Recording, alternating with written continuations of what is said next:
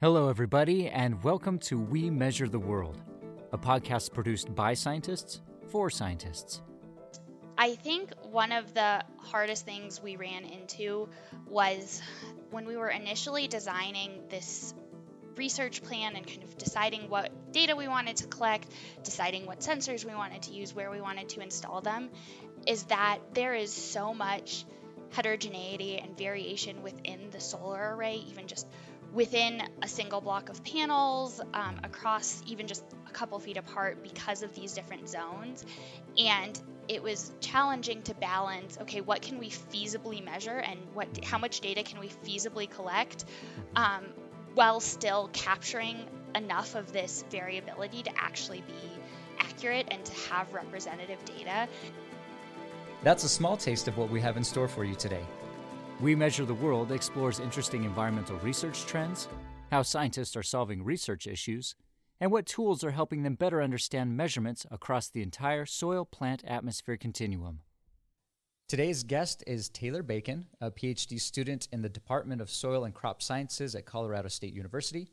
She obtained her bachelor's degree in chemical and biological engineering from Princeton University with a focus on energy and the environment and a minor in sustainable energy. Now, as a part of her PhD program, she's researching nature-based climate solutions, land use emissions, and food energy systems.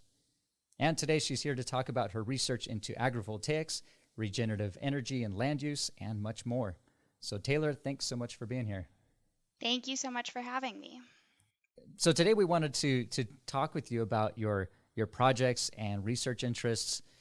So can you tell us a little bit about your background and how you got into to where you are now with environmental sciences and into your specialty and your PhD researcher?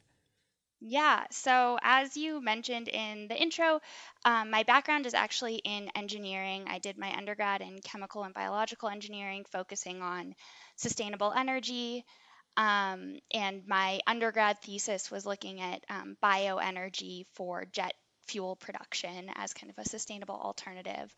But my senior year, I took an environmental policy class and really just had this moment of being like, oh, this is what we need to actually make these technical solutions I've been studying and work on happen in the real world. And we can be doing the research, but if there isn't the policy to actually drive that into implementation, that's kind of a missing piece.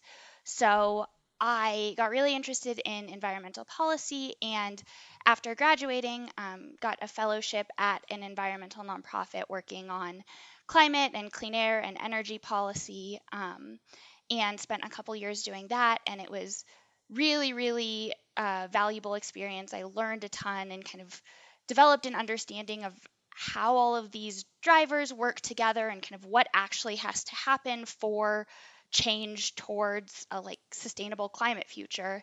But after I was there for 3 years, and towards the end of my second or third year, I started really missing science and kind of more quantitative work. I was doing a lot of policy analysis and advocacy, but kind of was itching to get back towards the more quantitative side of things. So started thinking about what I wanted to do next and had a couple criteria. I wanted to do something where I could do field work outside and physically be collecting data and kind of be more on the ground, at an actual place collecting actual data after doing a lot of kind of modeling and high level analysis. I wanted to do something that was really solutions oriented. So I wanted to be doing science, but I wanted to be working on science that was kind of directly applicable to these problems we're facing and was really solutions oriented. And then I had taken a bunch of environmental chemistry classes in undergrad and started kind of looking in that space and found my way to this soil science program that kind of matched all of those criteria. And this project specifically that I'm working on in agrivoltaics is really exciting because it kind of matches my background in sustainable energy and energy policy with this soil ecology, biogeochemistry side of things that I'm more recently getting into. That's awesome. That's super cool. I want to touch on all of that. So, but yeah. So can we go back? You'd mentioned that in your undergrad research, and I definitely want to dig into what you're doing now. That's going to be the bulk of what we want to talk about today. but you talked about working with biofuels and doing research in that aspect. And you said biojet fuels. That's something that I am not too. I'm familiar in general with biofuels, but not biojet fuels. Can you tell us a little bit about that and how that works? With jet fuel, that's a very it needs to be very high quality and a lot of other things like that. But can you tell us a little bit about that? Yeah. So this was a while ago, so I'm a little removed from the weeds, but Right. the idea or kind of the motivation for this project was that we can electrify a lot of things, and electrification is a really good option for decarbonizing a lot of different sectors of the economy and a lot of different modes of transportation. But large scale electric aircraft are probably pretty far down the line. Mm-hmm. But in the meantime, we have technological options for creating jet fuel from plant residue, from different plant based sources that when you're growing that feedstock, you're sequestering carbon. So the idea is that then your biojet fuel is carbon neutral because the emissions that are released are balanced out by the carbon that's sequestered when the plant's growing. Mm-hmm. So my thesis was using a chemical engineering modeling software to design and model a pathway for converting. I looked specifically at forestry residue as kind of a sample feedstock that has maybe a little bit better sustainability on the front end because you're not displacing agriculture or kind of Mm-hmm. it's this material that's already there. And there's definitely limitations in collecting it and accessing it, but that's what I used as my feedstock and then designed and modeled this process in this modeling software for converting it to a jet fuel. Right. That in theory could be used as a drop-in jet fuel in existing infrastructure. Um, but did an economic analysis and was basically like, this is not feasible unless you have really ambitious carbon credits and a lot Right. of Right. policy support, which kind of tied back into the turning of my attention to environmental policy. Right. So with that, I would assume that if you have an undergrad at Princeton who is interested in this stuff, that I'm sure there's plenty of other organizations and corporations that are dealing with biofuel research and those kinds of things. How did that tie into what the existing research and kind of research and development has been doing in that field? Yeah, it was actually really great because there was a company actually based in Oregon called Red Rock Biofuels that were just starting to try and design and build and implement. I think the plant was maybe just starting construction when I was working on my thesis for a very similar pathway. So I got to connect with them and chat about their work a little bit. And then there's a biojet, or not a jet fuel, but just a biofuel plant in Iowa that's one of the only commercially operational ones in the US, I believe, or at least was at the time. So I got funding from Princeton to go tour that plant and kind of see what they were doing. So I definitely, yeah, did my best to kind of see what was actually happening and kind of where this fit in with what other people were doing. And there were Mm-hmm. definitely other companies that were kind of starting out on the same path that I was looking at, and were definitely ahead of what I was doing because they were actually building a Right. plant rather than just modeling it. Right. Right. So is that something then? I guess probably not in the commercial space, but are there then? Aircraft jet engines that are running off of biofuel or like mixed or hybrid fuels? I think United has been doing a lot on sourcing their jet fuel and incorporating biojet fuel. So it's definitely a pretty small fraction, but there are a lot of people working on kind of setting targets and moving towards having it be um, more prevalent. And I think there are some airlines that, as kind of a way of supporting these pretty young technologies and young plants, will agree to buy a certain amount of biofuel, and that can kind of serve as a financing guarantee to actually get these things off the Mm-hmm. ground. That's awesome. That's cool. Oh, that's fun to see. It's one of those things where, well, I think a lot of what's interesting with what we're going to be talking about today and with your research is that there are a lot of things that we have that are going on right now, that do have that huge potential for greater impact when it comes to the environment and the climate and lots of other things that are tied to those as well. So I think that's really interesting. So you went from doing kind of more of the hard science research. You said that you went into policy and kind of environmental law, environmental policy, those kinds of things. What made you want to switch from, and you said you switched back, but what made you want to really get in and dig into environmental policy? And you started working with the Environmental Defense Fund there, that's based out of DC. So how did that change in trajectory happen for you? Yeah, I think there were two big pieces. The first was the environmental policy class I took my last year at Princeton, and my the professor teaching that class had worked at the EPA and been really involved in the Kyoto Protocol, and it was really, really powerful to hear her experience as a scientist being involved in this really important policy, and just kind of made me start thinking about, okay, well, we have the technical solutions, and a lot of times that's not the limiting factor. Like, we have the technical know-how to do a lot more than we're doing currently. So, like, why is there this gap? And that class kind of was like, okay, well, there's all of these regulatory networks and frameworks and policy kind of support that needs to be there for these things to actually be making a difference. And I graduated during the Trump administration, and all of these kind of climate things felt like they were falling apart.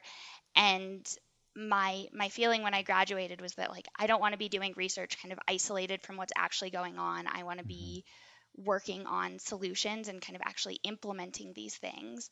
And tied with my thesis that we were just talking about, I had designed and modeled this pathway and kind of said, okay, these are the carbon emissions, this is the benefit, but it's not feasible unless you have this really strong policy support. But yeah, between my thesis experience and this class I took, I was just really eager to do something that was kind of more on the ground.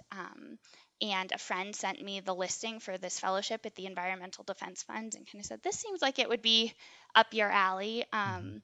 And I was, very excited to have the opportunity to kind of see what was going on in the policy world. And I started out in DC, and it was super incredible to be going to congressional hearings and testifying at the EPA and really kind of be in the middle of the environmental policy world and see what it actually meant to have policy that supported these technical solutions.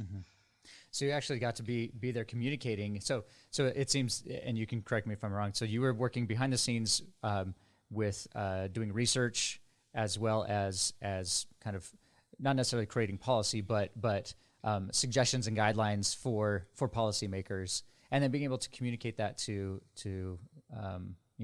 I guess the decision makers potentially as well. Is that kind of what your roles were there? Yeah, I did a lot of research on policy and different policy options, and then I worked on a team that was predominantly lawyers who were involved in EPA regulatory action.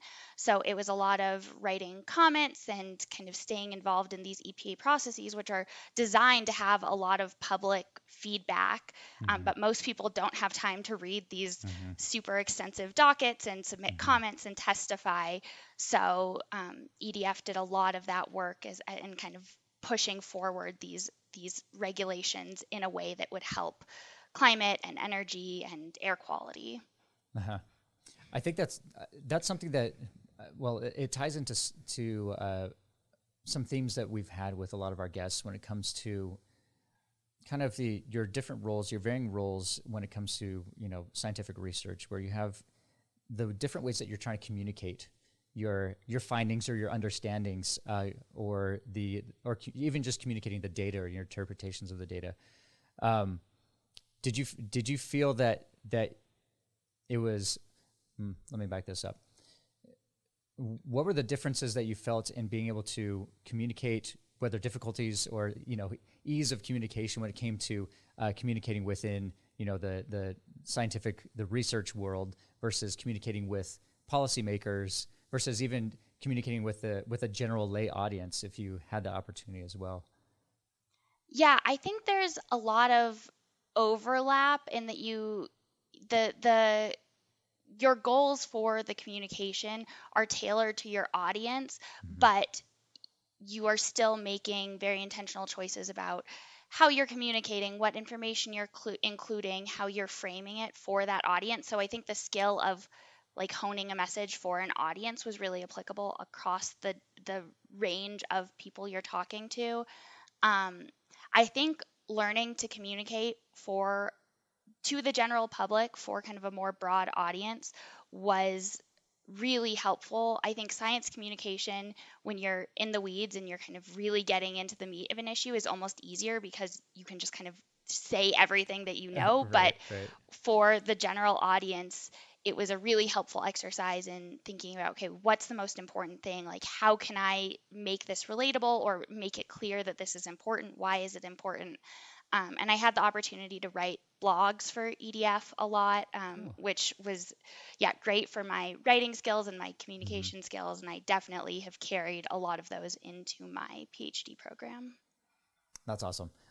Yeah, that's definitely something that um, I think. I mean, everybody can work on communication skills, right? Whether it's interpersonal, whether it's to larger, broader audiences as well. But especially in dealing with those in the scientific research community, or research and development or whatever, and being able to really, I think, really hone in on what it is, not only what you want to convey, but yeah, who your audience is, like you said, who your audience is, um, what kind of level are they going to be able to really grasp the your findings, your conclusions, or the I guess the direction that you want that conversation to go as well. I think that's again that's something that is key for anybody who's in the sciences to be able to communicate to a broader audience, not just within their bubble of academia or whatever it may be. So from there, how long were you at EDF? I was there for just shy of 3 years. Just shy of 3 years. So again, switching. What made you want to switch and move again from the world of DC and policymaking and other things back into kind of the hard science and research and back into academic research?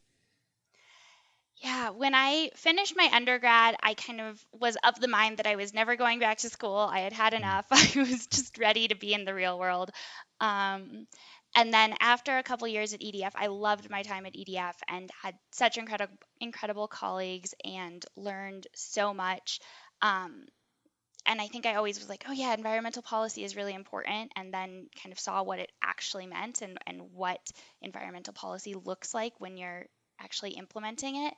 Um, but I just missed the more quantitative side of things. I was doing a lot of writing and kind of softer research, like reading a lot of policies, looking at policy impacts, but was working with consultants who were the ones who were doing a lot of the more quantitative work and analyzing Mm-hmm. outcomes of different policies a little more quantitatively. And EDF is a really unique organization in that it has a lot of PhD scientists on staff who are doing research, but um, in a way that is kind of focused towards policy relevant research, and really solutions oriented. And I was part of a early career scientist mentorship program at EDF and was paired with a really incredible climate scientist, and had the opportunity to hear about her experience as a PhD scientist. And she actually did her PhD at Princeton. So it was fun to chat about New Jersey. That's cool. But yeah, I think the combination of kind of feeling the itch to do something a little more quantitative and seeing these role models who had this mix of the science and the policy that I was really interested Mm-hmm. in, Mm-hmm. made me reconsider my initial stance that I was never going to go back to school, and start looking into grad school programs where I could hopefully work towards a similar career path. Right, right. So thinking long term end goal. So is that something that you would like to do when you're done with your PhD work? Is to kind of move back into the policy world?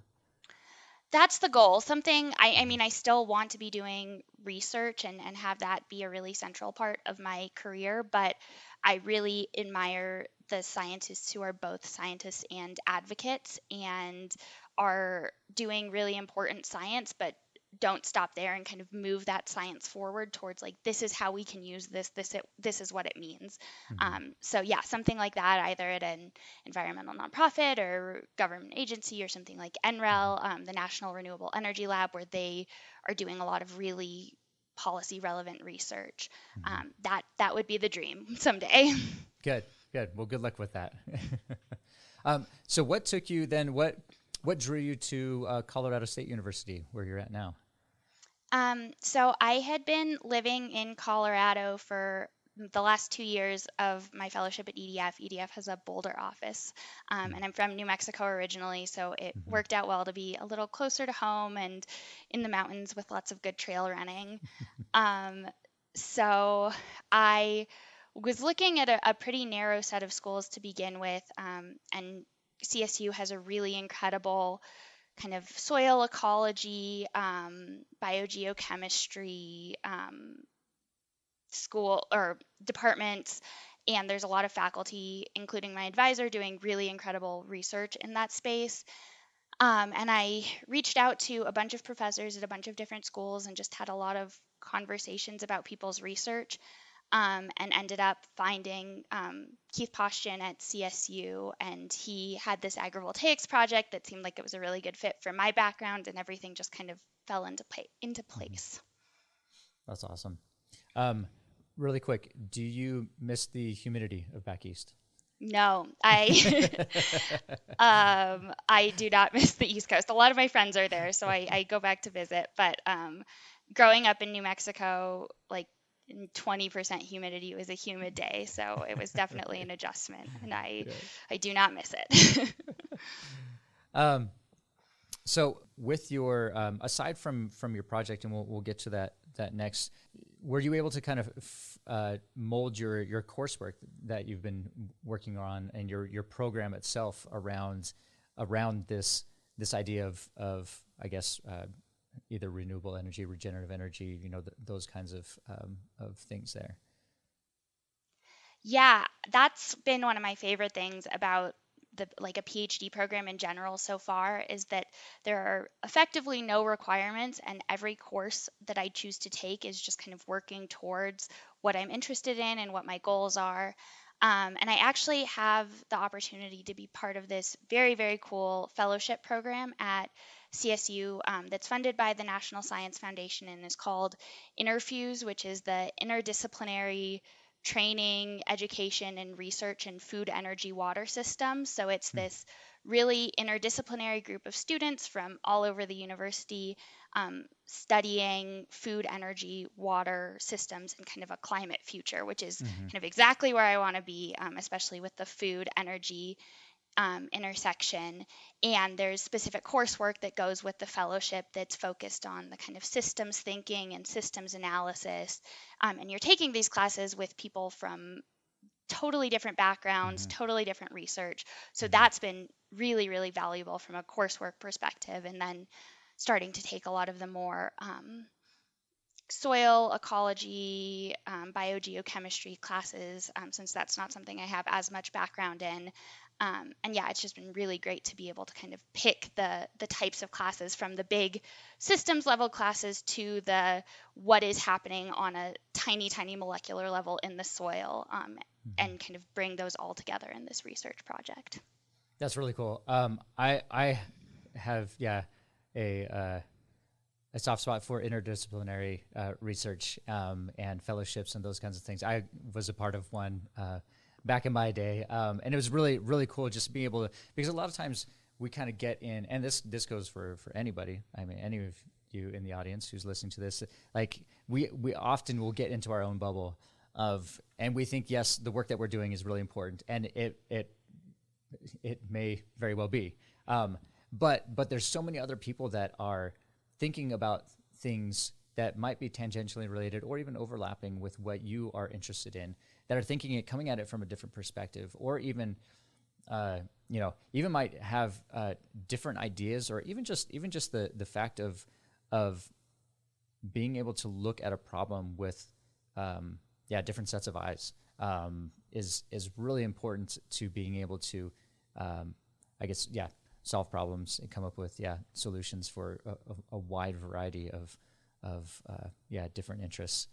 So I think that's really cool, and I'm definitely an advocate for interdisciplinary research and collaboration from whatever it may be, because there are things too, and I'm sure that you've seen it. We can talk more about this, about your project, about working with renewable energy, but then also you're incorporating the interests of ranchers and of other folks who have different different motives in mind potentially, but all coming together to try to make things better for the population as a whole, but starting small and working big. So I'm really happy that all that is going on for you. So let's jump into to this main project. Is this your dissertation project, or is this kind of a precursor to it? This is it. This is the dissertation project. This is the big one. All right, cool. So just talk to us a little bit about cattle tracker and about agrivoltaics, and we want to get into regenerative land use management and all that kind of stuff. So wherever you want to start, feel free to jump in, and we can go from there. Yeah, so I have the opportunity to work on a very cool project called Cattle Tracker. It's funded by the Department of Energy Solar Energy Technology Office. And you were talking about interdisciplinary teams, and that's one of my favorite things about this project is so broadly, our goal is to design a system to co-locate regenerative cattle grazing with solar energy generation. There's been a huge build out in solar energy, and there needs to be a lot more to stay on track with climate goals.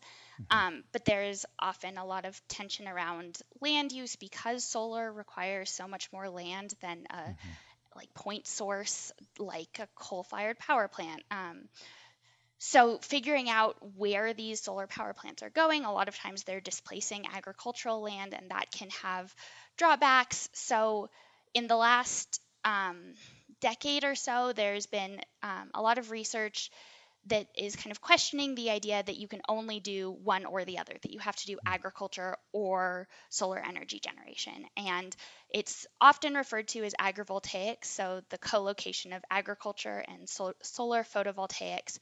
And the research has looked at all sorts of different combinations. So everything from growing high-value vegetable crops to pollinator habitat to grazing, which is what we're focusing on.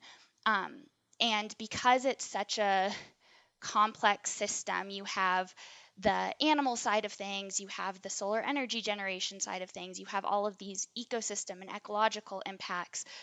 The team that we're working with on this project has folks from Silicon Ranch who are the principal investigators, and that's a solar company that is actually practicing solar grazing agrivoltaic systems and owns tons of solar power plants across the country and kind of know the engineering and operations and management and maintenance side of things really well. And then we have on the CSU side of things, we have people who are working on biogeochemical models of what's happening and how the panels and the cattle and the soil and the vegetation is all interacting and what's happening beneath these panels. And we have animal welfare experts who are looking at, okay, like what does this mean for the cattle? How are they interacting? We have our field site is located at a ranch called White Oak Pastures in southwestern Georgia. So we have a lot of the ranch staff who are actually managing the sheep and cattle that we're studying. So there's all of these different people from all of these different backgrounds working towards this goal of designing this cattle compatible solar system, which is really exciting. That's super cool. Um, so, I mean, there's lots of different ways we can go with this. I think let's take let's take a step back and talk about, because you were talking about how solar farms use a lot of land. I guess what is kind of the baseline for solar farming right now when it comes to solar panels and their footprints on the landscape. And I guess and then if you could talk about that as well as the environmental impact from, because a lot of times as we're dealing with counteracting and mitigating climate change, we want to delve into renewable energy, which then, I mean, solar is one of those primary energy sources. But at the same time, there are other environmental impacts from renewable energy sources as well. If you could just kind of dig into that a little bit there. Yeah, I think that's really important. And that was one of the things that I was really excited about this project, because at EDF, I'd been working on all this modeling and analysis and policy design that was like, okay, if we want to reach this percent reduction in carbon emissions by this year, this is the amount of solar we need. And it's one thing to say, okay, we need however many megawatts, gigawatts of solar. And it's another thing. My partner spent a summer working as a engineer on a solar power plant, and I went and visited him, and just seeing how big this solar power plant was, that was just like a fraction of the total that we needed. And it totally alters the landscape. I think the land where this one had been built had previously been cornfields, and now is just kind of a mud pit. And there's different solar companies do it differently, and there's different impacts. And I think your question about what the impact of these solar power plants is something that people are like actively studying right now. And there's studies that are just starting to come out on kind of how the panels change the dynamics, and a lot of that depends on what vegetation you're planting and how you're managing the vegetation. So there's a lot of variables that impact what solar panels are doing to the ecosystem and to the environment. One of the big motivations for this project is, how can we do it better? Like, how can we minimize any negative impacts and maybe even have some positive impacts by pairing the regenerative grazing with the panels, and hopefully improving soil health and vegetation productivity and indicators like that. Right. Yeah, I was going to say, could you go into a little bit more detail with those impacts? Because I mean, my assumption is that we're creating heat islands in these situations, or we're affecting that the microclimate there in that location, and we might say, oh, it's it's just a couple acres or half an acre or whatever it may be, but then again, you get the butterfly effect, and so you have these small little microclimates that then affect the regional climate around it, and other things like that. Yeah, so the panels are really interesting because you take this pretty homogeneous landscape, everything's getting the same sun, everything is getting the same water, and then when you install the panels, all of a sudden it's very heterogeneous, and you have shading over certain areas and kind of redistribution of water as water flows off one side of the panel or the other, and some areas aren't getting rain, some areas aren't getting, or are getting more rain than they would if it was just open because of the runoff. And air temperature is affected. It's kind of buffered from broader air temperature swings by the panels, is what a lot of research is starting to show. There's been a couple papers suggesting that you maybe get some heat island effect, and there's a little bit of overall increase in air temperature, but I think that's also very climate dependent, and looking at, okay, what's the vegetation, because having plants under the solar panels can actually cool them down a little bit, and increase the efficiency of the panels.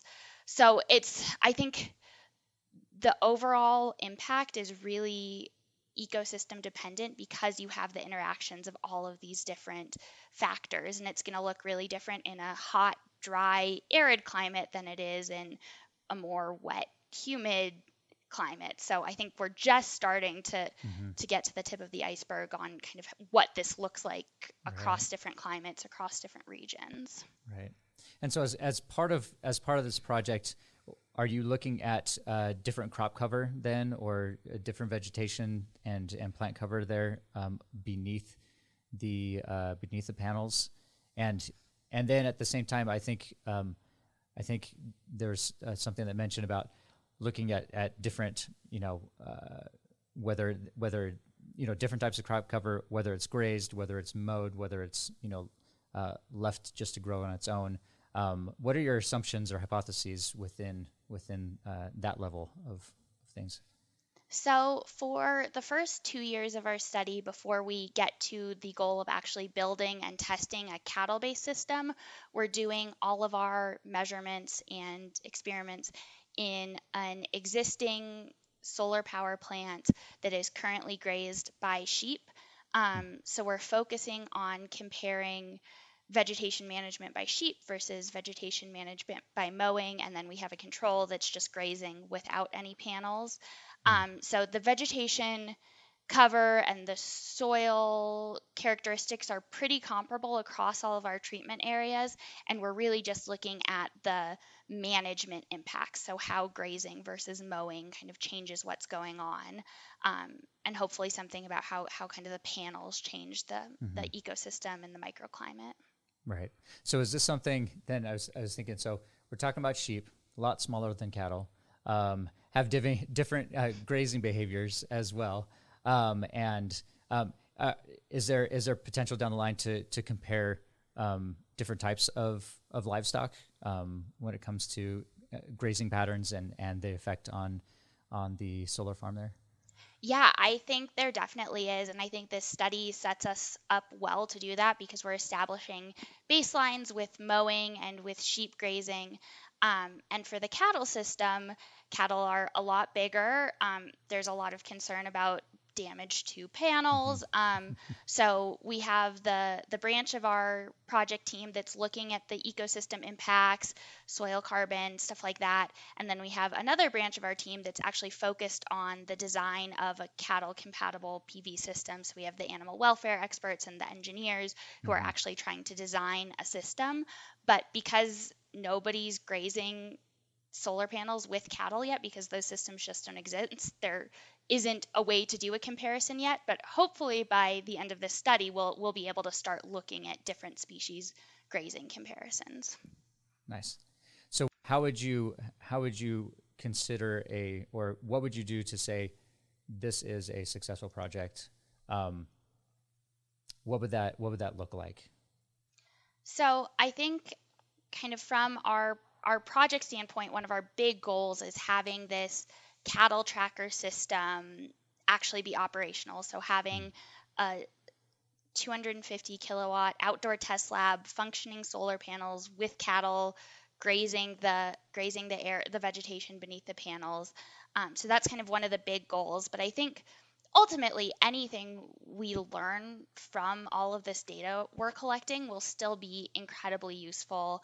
And because it's a relatively short study, we probably won't see huge changes in things like soil carbon or other soil in particular changes very slowly. But I think we're establishing a baseline which sets us up to come back and resample and see how things change over longer periods of time and gives us kind of initial comparison data. And I think in particular, we're collecting a lot of vegetation samples and seeing how vegetation productivity changes under these different treatments over the course of a growing season. And I think all of that data will be really helpful for informing decisions about how you manage vegetation under solar panels and what the impacts of grazing compared to mowing, which is a lot of times more standard, are. You talked about collecting data, and what are the specific data points that you're getting? You've mentioned, you want to see how, water infiltration into the soil looks. You want to see how, I mean, potentially down the line about, carbon sequestration within the soil, or just the effect of the plants themselves and how they're thriving or not. And then also the microclimate around those. How are you measuring? How are you getting each of those data points? How are you measuring it? What are you using to measure it? And what are you seeing or expecting to see? Yeah, so this is another thing that I think is really exciting about this study is we have a lot of different types of data we're collecting and a lot of different methods we're using. So we just finished our first field season this spring, spent a couple weeks out in Georgia at our field site collecting data. And on the ecosystem side of things, the primary things we were working on is we took a bunch of soil cores Mm-hmm. and collected the soil samples at different depths across the different zones. So if you imagine the panels, there's the drip edges, there's directly under the panel, there's between the panels. So in addition to kind of overall effects under the solar array, we're really looking at spatial variability and how Mm-hmm. the microclimate changes what's going on in the soil and with the vegetation. So we took soil samples across all of those zones. We took vegetation samples across all the zones so we can look at how much vegetation is growing, what the functional groups are, so what kind of plants are there. And our partners at the ranch are continuing to take vegetation samples before and after every vegetation management event. So before a plot gets mowed or grazed, the team there takes a vegetation sample, and then after the event they'll take another sample so we can kind of track how these vegetation management practices are influencing biomass productivity. And then we also installed a bunch of microclimate sensors. So we have soil moisture and temperature probes at 3 different depths across all of our sites. And then we have a bunch of microclimate sensors, so little weather stations measuring solar radiation, precipitation, air temperature, wind speed, which we expect to have a lot of spatial variability in Mm-hmm. all of those different variables. Um, and I actually remembered what I was saying earlier. All of this data that we're collecting is also going to feed into a biogeochemical model. So trying to capture, there's a lot of ecosystem models um, that model plant growth and soil dynamics and carbon fluxes. And the goal is to integrate solar panels with grazing into those ecosystem models. Mm-hmm. So even if we don't have long-term data, we can still use this data to parameterize the models and hopefully say something really interesting and kind of play out different scenarios with these dynamics. Mm-hmm. So we have a bunch of the different sensors and samples that are now back in the lab to be analyzed. And then in addition, we're working with a team from the UK for a company called Quantera, and they installed eddy covariance flux towers at each of our treatments. Nice. So we'll be measuring, it's very, very exciting to have that data too. So we can see carbon and water fluxes from our site and hopefully pair that with all of the vegetation and soil and microclimate measurements and kind of see how the system as a whole is working. That's super interesting. That's exciting. Yeah, that's fun to hear. What challenges or roadblocks have you had so far in this project? I think one of the hardest things we ran into was when we were initially designing this research plan and kind of deciding what data we wanted to collect, deciding what sensors we wanted to use, where we wanted to install them, is that there is so much heterogeneity and variation within the solar array, even just within a single block of panels, Mm-hmm. across even just a couple feet apart because of these different zones. And it was challenging to balance, okay, what can we feasibly measure and how Mm-hmm. much data can we feasibly collect, Mm-hmm. um, while still capturing enough of this variability to actually be accurate and to have representative data. And when I first submitted, I was like, okay, we need 81 TDRs to measure soil moisture. And RPI was kind of like, why do we need that many? Like, that's a lot. So kind of finding that sweet spot and being like, okay, this is going to give us enough data to do the things we're trying to do while still being feasible to actually implement. We only have so many people to go out and hammer soil cores into the ground and to install all of these sensors. So, and as a scientist, you always want like the most data you can get and Yep. like the highest quality, and accepting that like sometimes you just have to bank on what's feasible, and kind of as long as it meets what you need, and kind of step back and be like, okay, this is going to be enough, even though I would love to have TDRs at way more intervals or something like that. Yep. I think that's been a forever problem, and I'm sure maybe it'll get overcome in the future. But yeah, especially when you're dealing with spatial variability, and that's always one of the big questions that we get here is like, okay, yeah, how many sensors do I need in order to? And it's like it depends on your project, it depends on your questions. But yes, we want sensors everywhere. We want to be able to gather data from every single point. But like you said, that's not feasible right now. And at the same time too, I mean, it does make it can make your models more robust. But again, it's one of those things where sometimes as you're modeling, there's diminishing returns with the amount of how much you parameterize your models and how many variables you input. And so like you said, it's finding that sweet spot of making things work, especially depending on your budget as well. So as we're wrapping things up, can you just kind of give us an overview of your thoughts on the impact or implications of your project here, but also potentially the future of this kind of research into agrivoltaics and this combination of renewable energy and land use? Yeah, I think this field is really exciting because in my mind, there's not really any question that we're going to have a lot more solar and that there's going to be a lot of land that has solar installed on it. There's a Net Zero America study that Princeton did a couple years ago that looked at the footprint of energy we would need to meet a net zero target by 2050. And in their kind of highest land use scenario, I think it was something like 17 million additional acres of solar power plants. So it's coming. The exact scale, I think, is kind of unknown, but I think there's going to be a lot, and we need a lot. But I think this field is exciting because it's really asking how we can do that as well as possible, considering not just the solar energy and the energy generation carbon side of things, but kind of a more systems-wide analysis of what this looks like and how solar installations can be built and designed and managed to really improve ecosystem function rather than detracting. So I think kind of every agrivoltaics angle and each different agricultural component looks at this a little differently. But I think as a whole, the field is really exciting for kind of thinking about not just sustainable energy that's sustainable from a energy carbon point of view, but that's sustainable from the land it's on.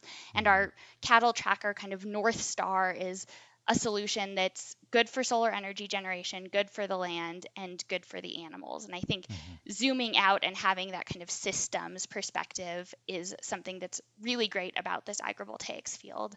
And I think because so much additional solar energy is kind of a given, there's a lot of benefit from this field and from all of the data that's starting to come out. And I think each project contributes something a little different, and hopefully we'll have something useful to say about grazing and solar co-location that can help inform how people are doing this and how solar companies are thinking about their projects and how the people whose land is being leased are thinking about managing their land and working with solar